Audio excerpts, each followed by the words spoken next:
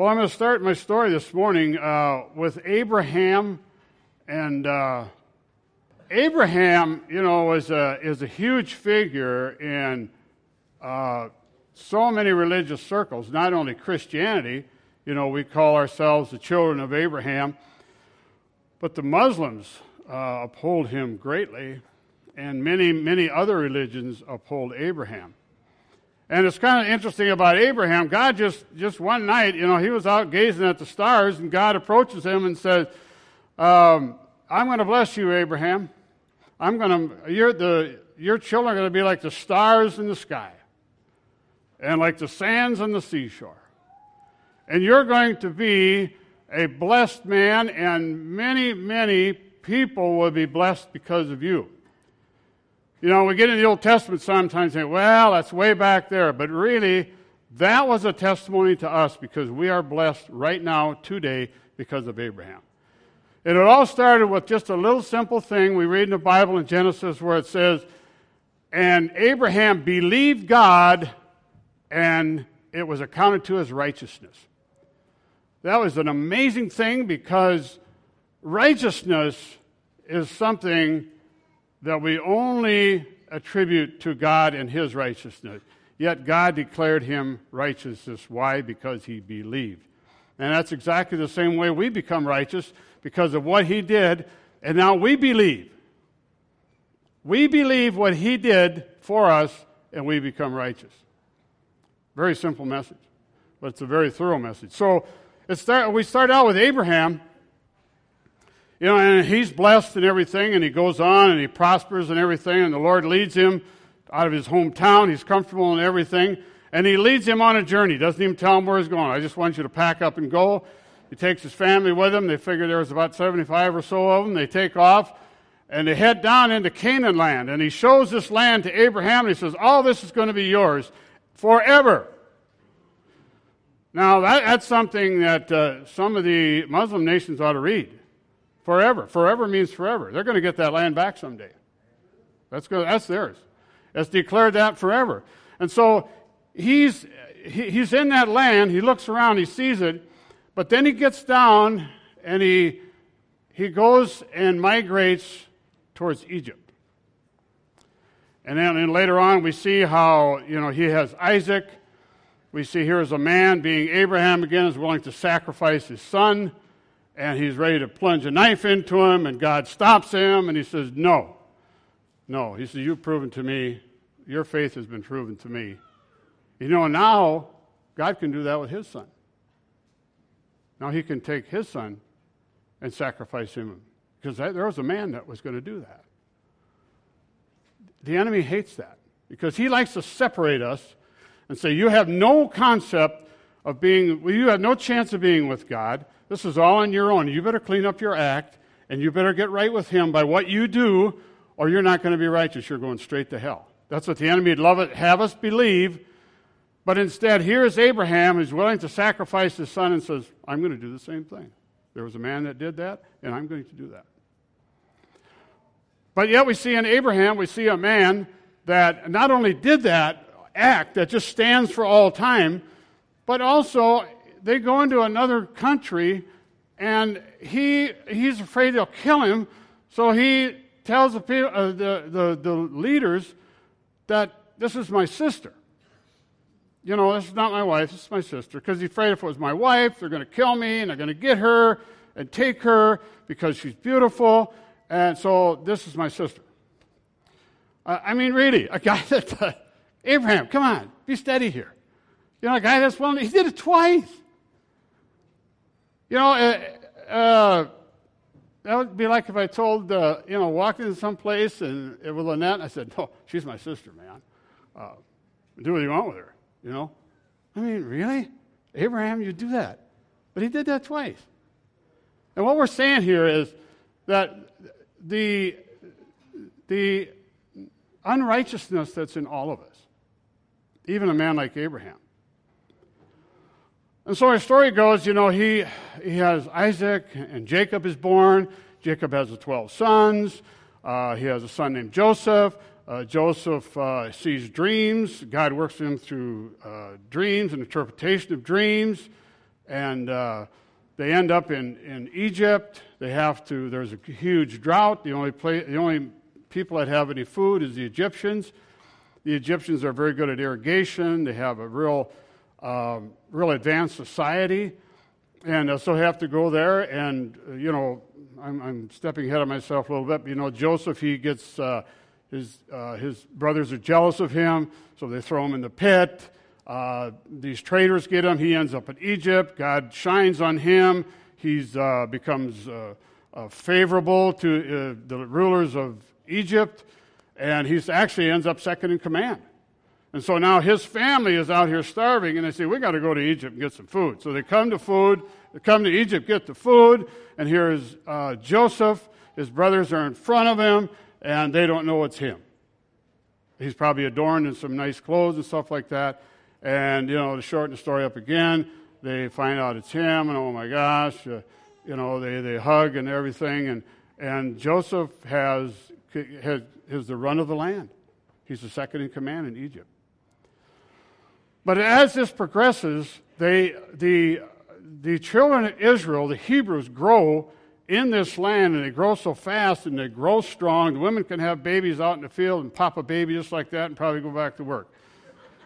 I'm exaggerating a little bit, but anyway, finally we have a different Pharaoh, and he forgets all about Joseph and all about the wonderful things he did, and he takes and he says, we got to get rid of these Jews.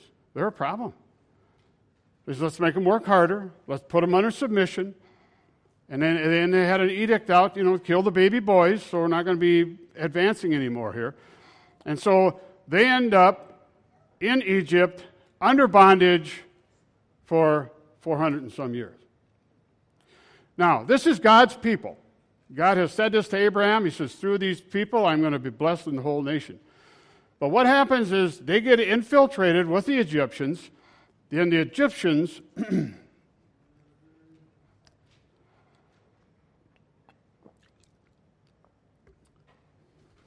and this is kind of key, the Egyptians have a lifestyle of hundreds and hundreds of gods, false gods.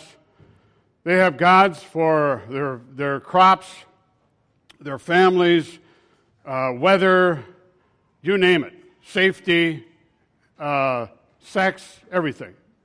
They have gods. They have hundreds of gods. And they pray to all these gods. The Hebrew people are accustomed to this. Very, very accustomed to their gods and their worship. They work in their houses. They work around them and everything. Working in their factories. They're building huge, huge cities and buildings and things like that. And so when they go and they finally, the suppression is so bad that they're crying out. They're crying out to God and said, deliver us. Let us out of here. Deliver us. Free us. And this, of course, is when God raises up Moses.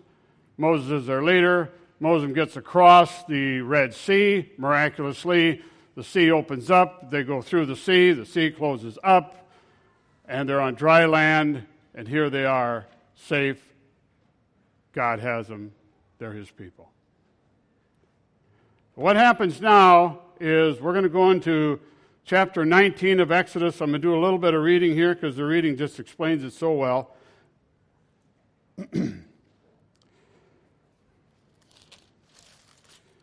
We've got to remember that they came out of Egypt with a lot of goods.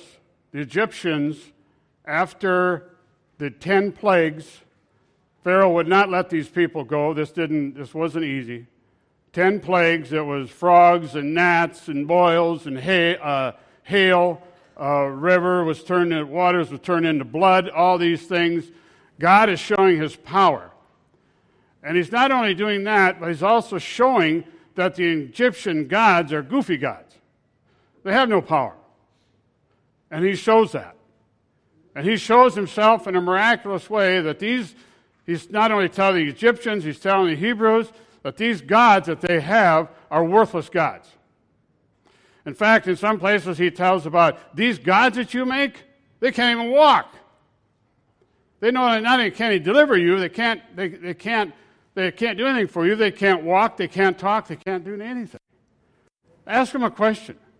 See what they say. So he's showing how foolish all these gods are. And so when we get done with the plagues and everything, finally Pharaoh says, let him go.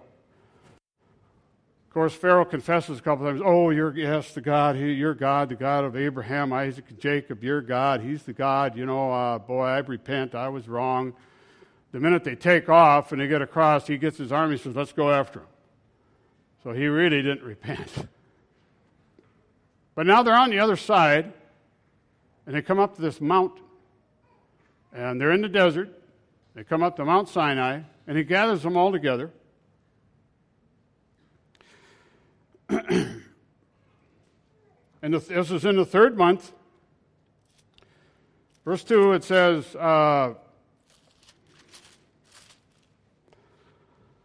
they came unto the wilderness of Sinai and camped in the wilderness, and there they camped in front of the mountain.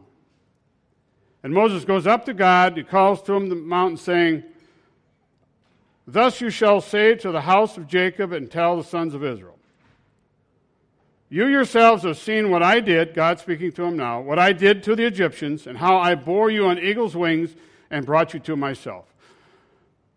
God is really revealing his heart here.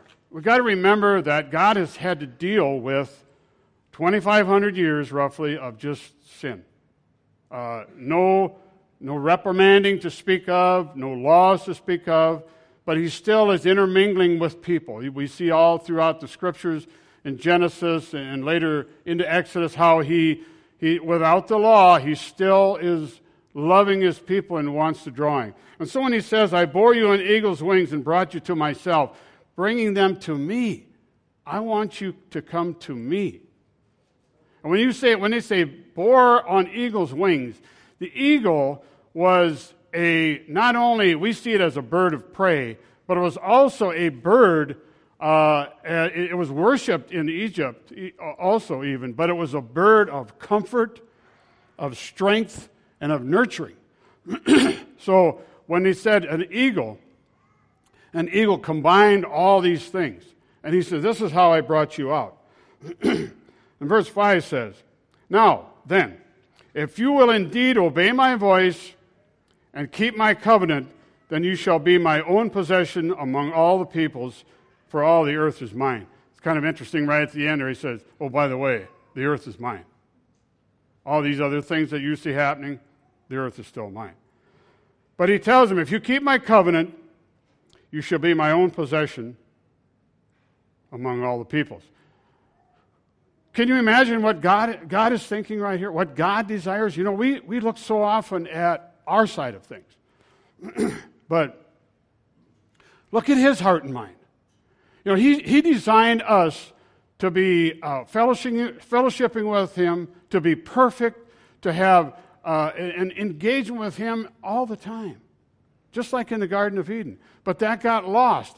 He's trying to regain that. How is he going to regain that? Just think of what he has to do.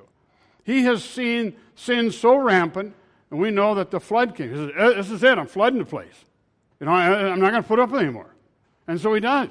Well, now he comes back, 100 years later, they build a Tower of Babel, we ignore God, and it's all coming back. Now, what would he do?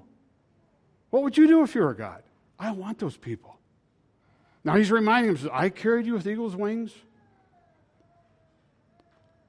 and I want you a people to myself. I'm going to draw you to myself. So this covenant he lays out to him. Lynette and I were talking about, what is this covenant thing?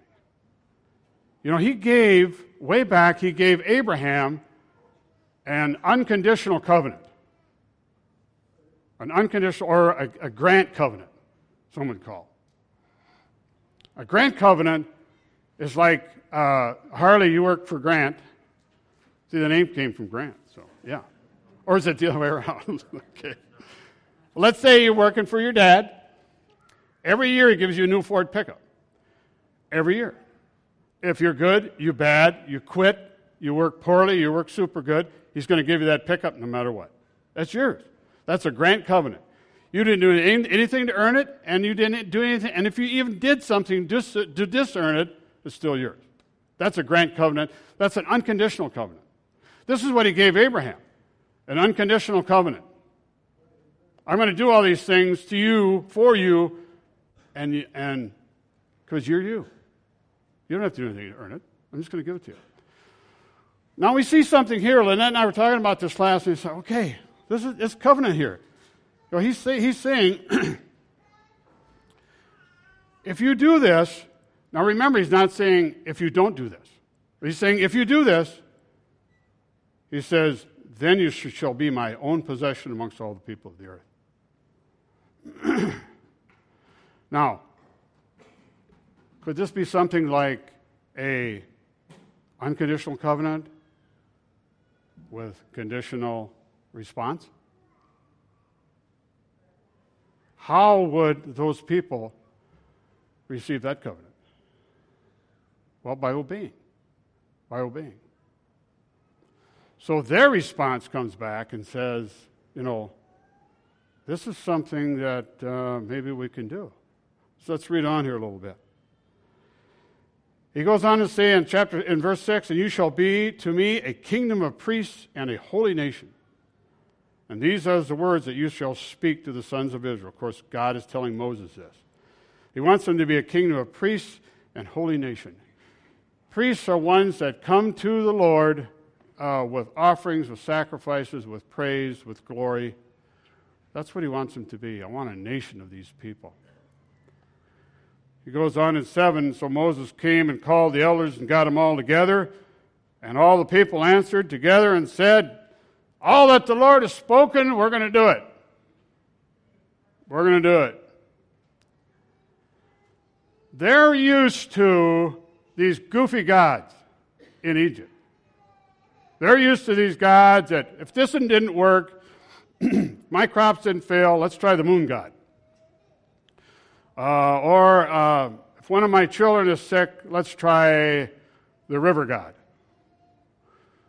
Or if my wife is not bearing children, let's call the tree god. Or the frog god, or the lizard god, or the snake god. Anything that moved or didn't move, they worshiped. They're going to get help from somebody. And that's what they were used to. So they say, yep, we're going to do it. You bet. Yep. And God accepts that. He doesn't wiggle a finger and say, if you don't. He does that later on.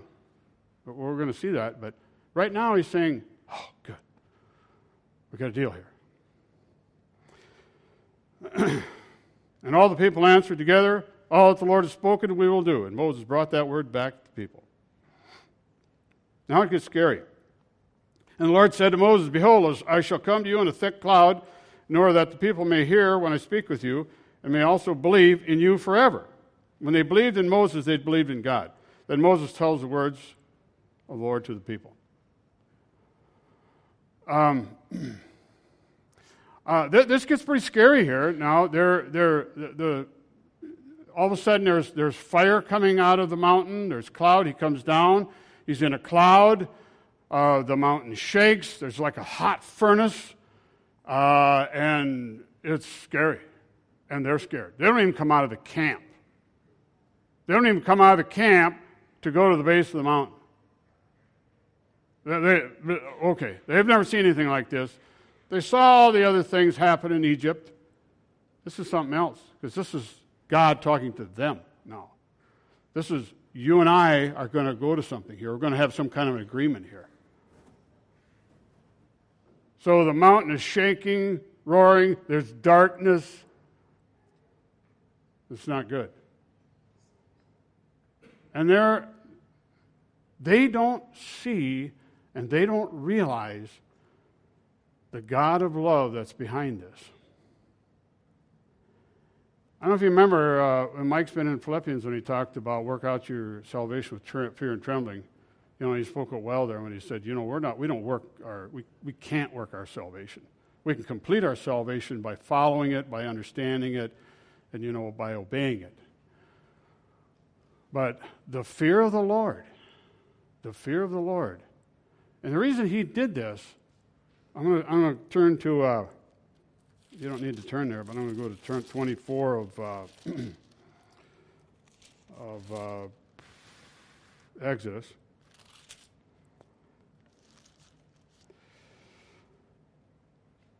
No, I'm not. I'm going to 20. 20:19 says, and then they said to Moses, speak to us yourself, because they didn't want to hear God speaking again. When he spoke, it rumbled and it roared, and he wanted them to hear that. And he goes on to say, speak to us yourself, and we will listen, but don't let God speak to us, or we're going to die. Now that's fear. They're fearful. And Moses says to the people, don't be afraid. Easy for you to say. You see what he said? Look at that mountain. The thing is, ready to come down on us. But he says, don't be afraid, for God has come in order to test you, and in order that the fear of him may remain in you, so that you may not sin. That word testing isn't like pass, fail, pass, fail. It's a revealing of how you're going to react. It just shows something or reveals something. And when the Lord says this, and he says, in order that, Moses talks about the fear of the Lord, in order that the fear of him may remain with you, and you may not sin. When we look at the fear of the Lord, so that we may not sin, we see something here that has been implemented throughout the Bible, throughout Scripture. And does it work? We're going to see here in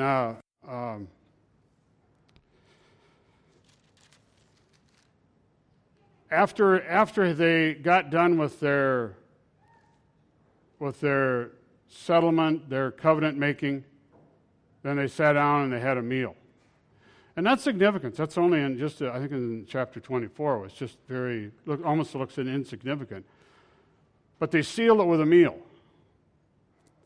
They sat down, the elders of the church that were called together, and the Lord, and Moses, they had a meal. They seal it with a meal. Remind you of another covenant.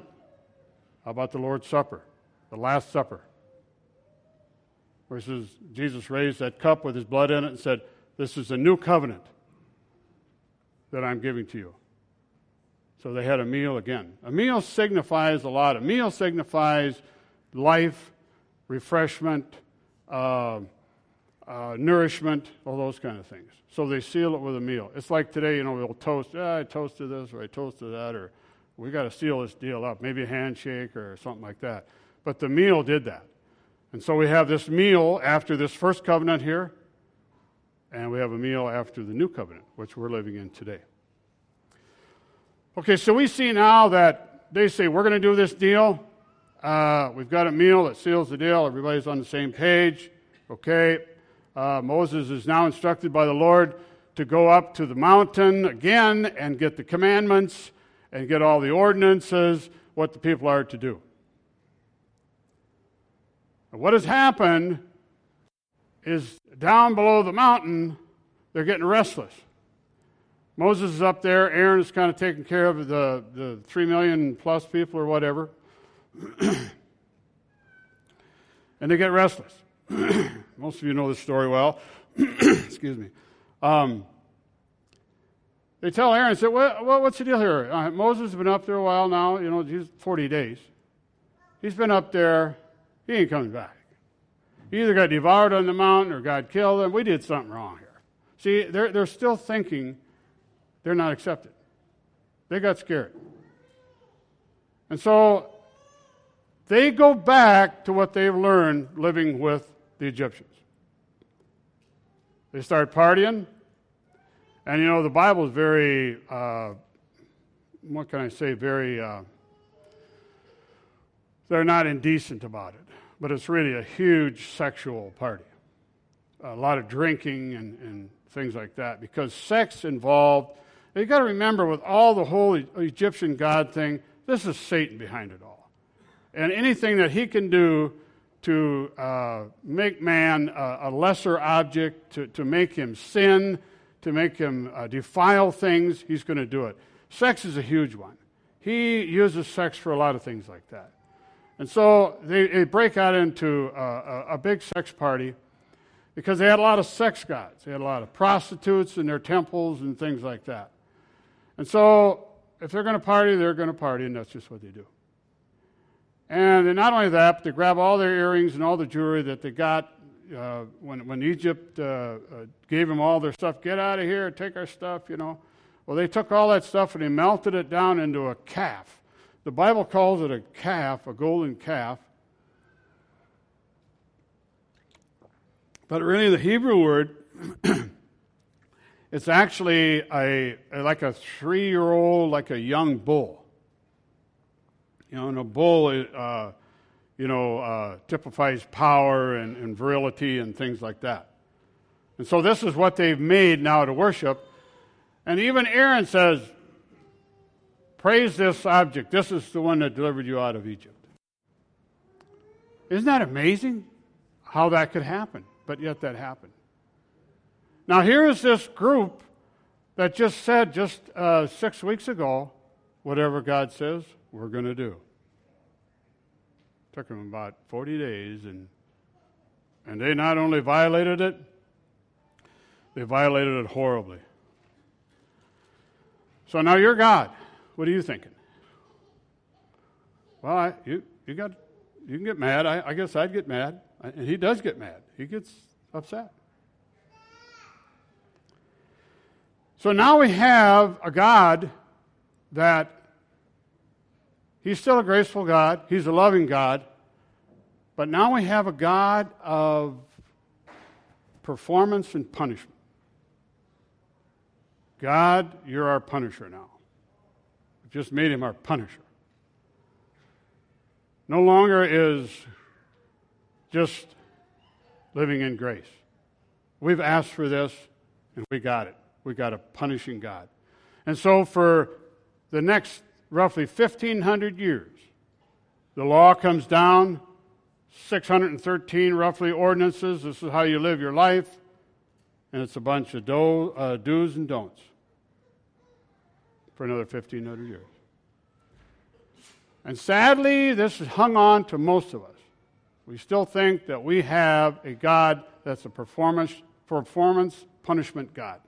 That's how he works.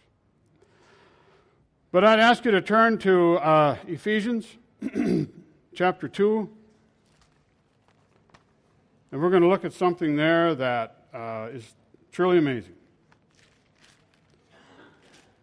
That the God of grace that started this whole covenant thing, that had to sit and watch his people perish before him, watch his people sin against him, watch his people deny him, even denying the great deliverance that they had out of Egypt. He had to watch that. And when we come to the New Testament, or the New Covenant, we see God saying, I'm done with this. I'm done with this performance punishment thing. It's over. I'm going to do one punishment, and that's going to be good enough. And I'm done. In Ephesians chapter 2, verse 1, it starts, and you were dead in your trespasses and sins. And believe me, that's not only us, that was the Hebrew children, that was everyone that's ever lived, dead in our trespasses and sins. In which we formerly walked according to the course of this world, according to the prince of the power of the air, the spirit that is now working in the sons of disobedience. Among them, too, we all formerly lived in the lusts of our flesh, indulging in the desires of the flesh and of the mind, and were by nature children of wrath, even as the rest, declaring us all unholy and guilty. But God, being rich in mercy, here we go, because of his great love with which he loved us, and even when we were dead in our trespasses and sins, he made us alive together with Christ by grace that we've been saved. We have been granted a new covenant. Brand new covenant. You notice here, he did that all on his own initiative, out of his own heart, out of his own desire, out of his own will. You and I haven't moved. In fact, we're dead. There's a couple of illustrations I like. One is there's a guy, if you're laying at the bottom of the pool, dead. you're dead. You ain't moving. You can't do nothing. The Lord showed me something this week. It's kind of, it showed me a horse, a big black horse, a beautiful horse that had 2 busted legs. And there that horse laid there. That is a worthless horse. I know we got some horse people here. Sanos aren't here. I was going to ask them something this morning. But what do you do with a horse like that? Put him down, right? He's worthless. And then I got thinking, well, Lord, what about other, they always say, well, I got to put him down. There's a lot of horse movies, about horses and stuff like that. And, and the horses, this little girl falls in love with the horse, and we got to put him down. See, I'm thinking, come on, put a splint on his leg, just let him hobble around. How many of us see a limpy horse on a farm or on a ranch? You don't see a limpy horse, do you? They get put down. So I just started thinking, well, what else do we see that we let limp? Well, how many times have you seen a dog on dogs you got 3-legged dogs and you got 3-legged cats and stuff like that. Other animals, they can go around limping, but a horse, you just put him down. So then I thought, well, Lord, is there any other, let me think of something here, So the next day on television, there's a little news article. This chicken, they give him a prosthetic, an artificial leg. They had the chicken limp. I said, really, Lord, thank you for that. That's awesome. A limpy chicken, But they give him they fix his leg. They give him another leg so he can walk, But I thought that was kind of neat how he did that. But anyway, the picture was, we're helpless. We're helpless. And he tells us here, being dead in our transgressions and sins. And he raised us up, verse 6, with him, and seated with him at the heavenly places in Christ Jesus. We're not only repaired again, we're not only made holy by what he has done, we are already... God's mind works this way, but he sees things and he declares things before they even happen. And he does that with us now. He says, you're sitting in the heavenly places right now. Right now. That's where we're sitting. Boy, let your mind feed on that. Let your heart feed on that. But this whole thing of a grand covenant, he says, I am offering eternal life to the entire world. The world, every man, every woman that's ever lived, I am granting this covenant to you. It's a grant covenant. It's not a kinship covenant. It's not an accountability covenant any longer. It's a grant covenant. Now, when Paul talks about that in chapter 5, says the same words, chapter 5 of Romans. Chapter 6, he goes on to say, now wait a minute, I know what you're thinking. You're thinking I can go on sinning and I'm going to heaven, and no, this is where we're going with that unconditional covenant with a conditional response.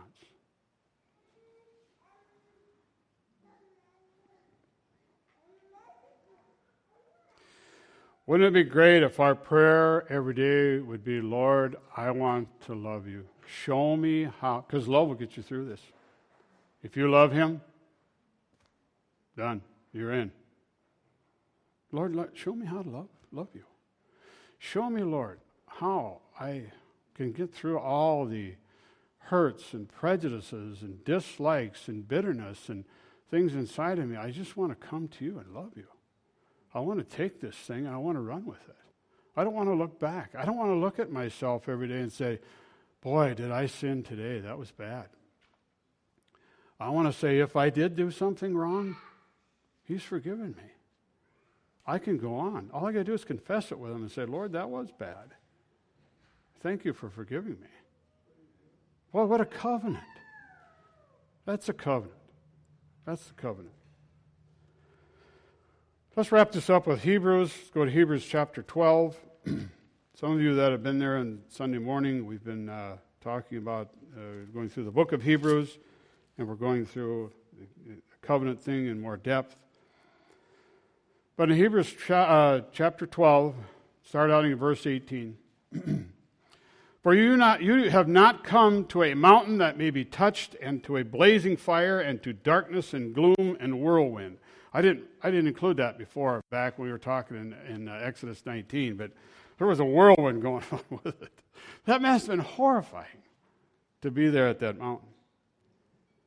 And he goes on in 19, and to the blast of a trumpet. I forgot the trumpet too. Now, not only this, you got a trumpet blasting, and it's not a human blasted trumpet. It's from some heavenly out there trumpet that blasts a sound that, whoa, I hear that thing. So they're hearing that, they're listening to that. And which is a sound that was such that those who heard begged no further word be spoken to them. For they could not bear the command. This was a command that God gave back in Exodus 19. Even if a beast touches the mountain, it will be stoned. Excuse me. And so terrible was the sight that Moses said, I am full of fear and trembling. Moses said that. If Moses said that, that's a problem. He's our leader. He's the guy. He's our go-between with God. And he's scared. And Moses knew God. Moses knew how God's hand was on him all these years, bringing him up. And he's scared. He's terrified. But you have come to Mount Zion and to the city of the living God, the heavenly Jerusalem, and to myriads of angels and of the general assembly and the church of the firstborn who are enrolled in heaven. This is us now. And to God, the judge of all, and to the spirits of righteous men made perfect. And to Jesus, the mediator of a new covenant, and to the sprinkled blood, which speaks better than the blood of Abel. We are now included in that group. We now come to Mount Zion. We don't come to Sinai anymore. But sadly, sometimes the church does that. We go back to the performance punishment God. But now we have a grace God. We have a God that loves us, and he's doing everything he possibly can do to draw us in and have us to fall in love with him. This finishes with, in 24 it says, Jesus is the mediator of the new covenant and sprinkled with blood which speaks better than the blood of Abel. Remember when we said earlier, most of us know that the first children of Adam and Eve, the huge sin of murder. They offered a sacrifice and one was rejected. Abel's was received, and God received that, but rejected Cain's. So Cain kills Abel. And Abel's blood, it says Genesis, cried out. And what was it crying out for? Crying out for vengeance. His blood was saying, can somebody do anything about this? Can this just go on? I mean, you're just going to kill and it's not ever going to be accounted for? So his blood was speaking out all through generation after generation. When we sin, when the earth sins against God, sadly, there has to be justification. And we see that with Abel's blood. His blood cries out. He says, is no one going to avenge me here? But now we have Jesus with the new covenant. He's now the mediator. Justice is served. He died. We're set free.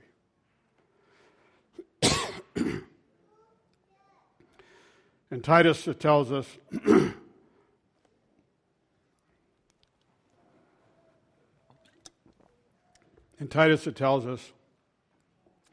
instead of looking at this covenant and saying, oh good, I'm free to sin. What it says is, no, now that we have such great and wonderful promises, now let's live a life like we believe it. Let's walk in holiness. Let's walk in truth. Let's walk in love. That's what he's asking us to do today. Let's pray. Thank you, Lord, This is almost too good to be true. To wrap our minds around this and why you would do that, why you would take all the atrocities of the world and put them on Jesus, why you would do that, Lord. But by faith, we're going to accept that you did. And Lord, that's what changes us.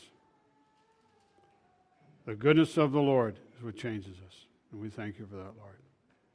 We thank you that we no longer have to walk in fear, the kind of fear that rejects or turns away. And now we have a good fear, a fear that draws us, pulls us in, knowing that we're going to be accepted and loved and nourished. We thank you in Jesus' name. Amen.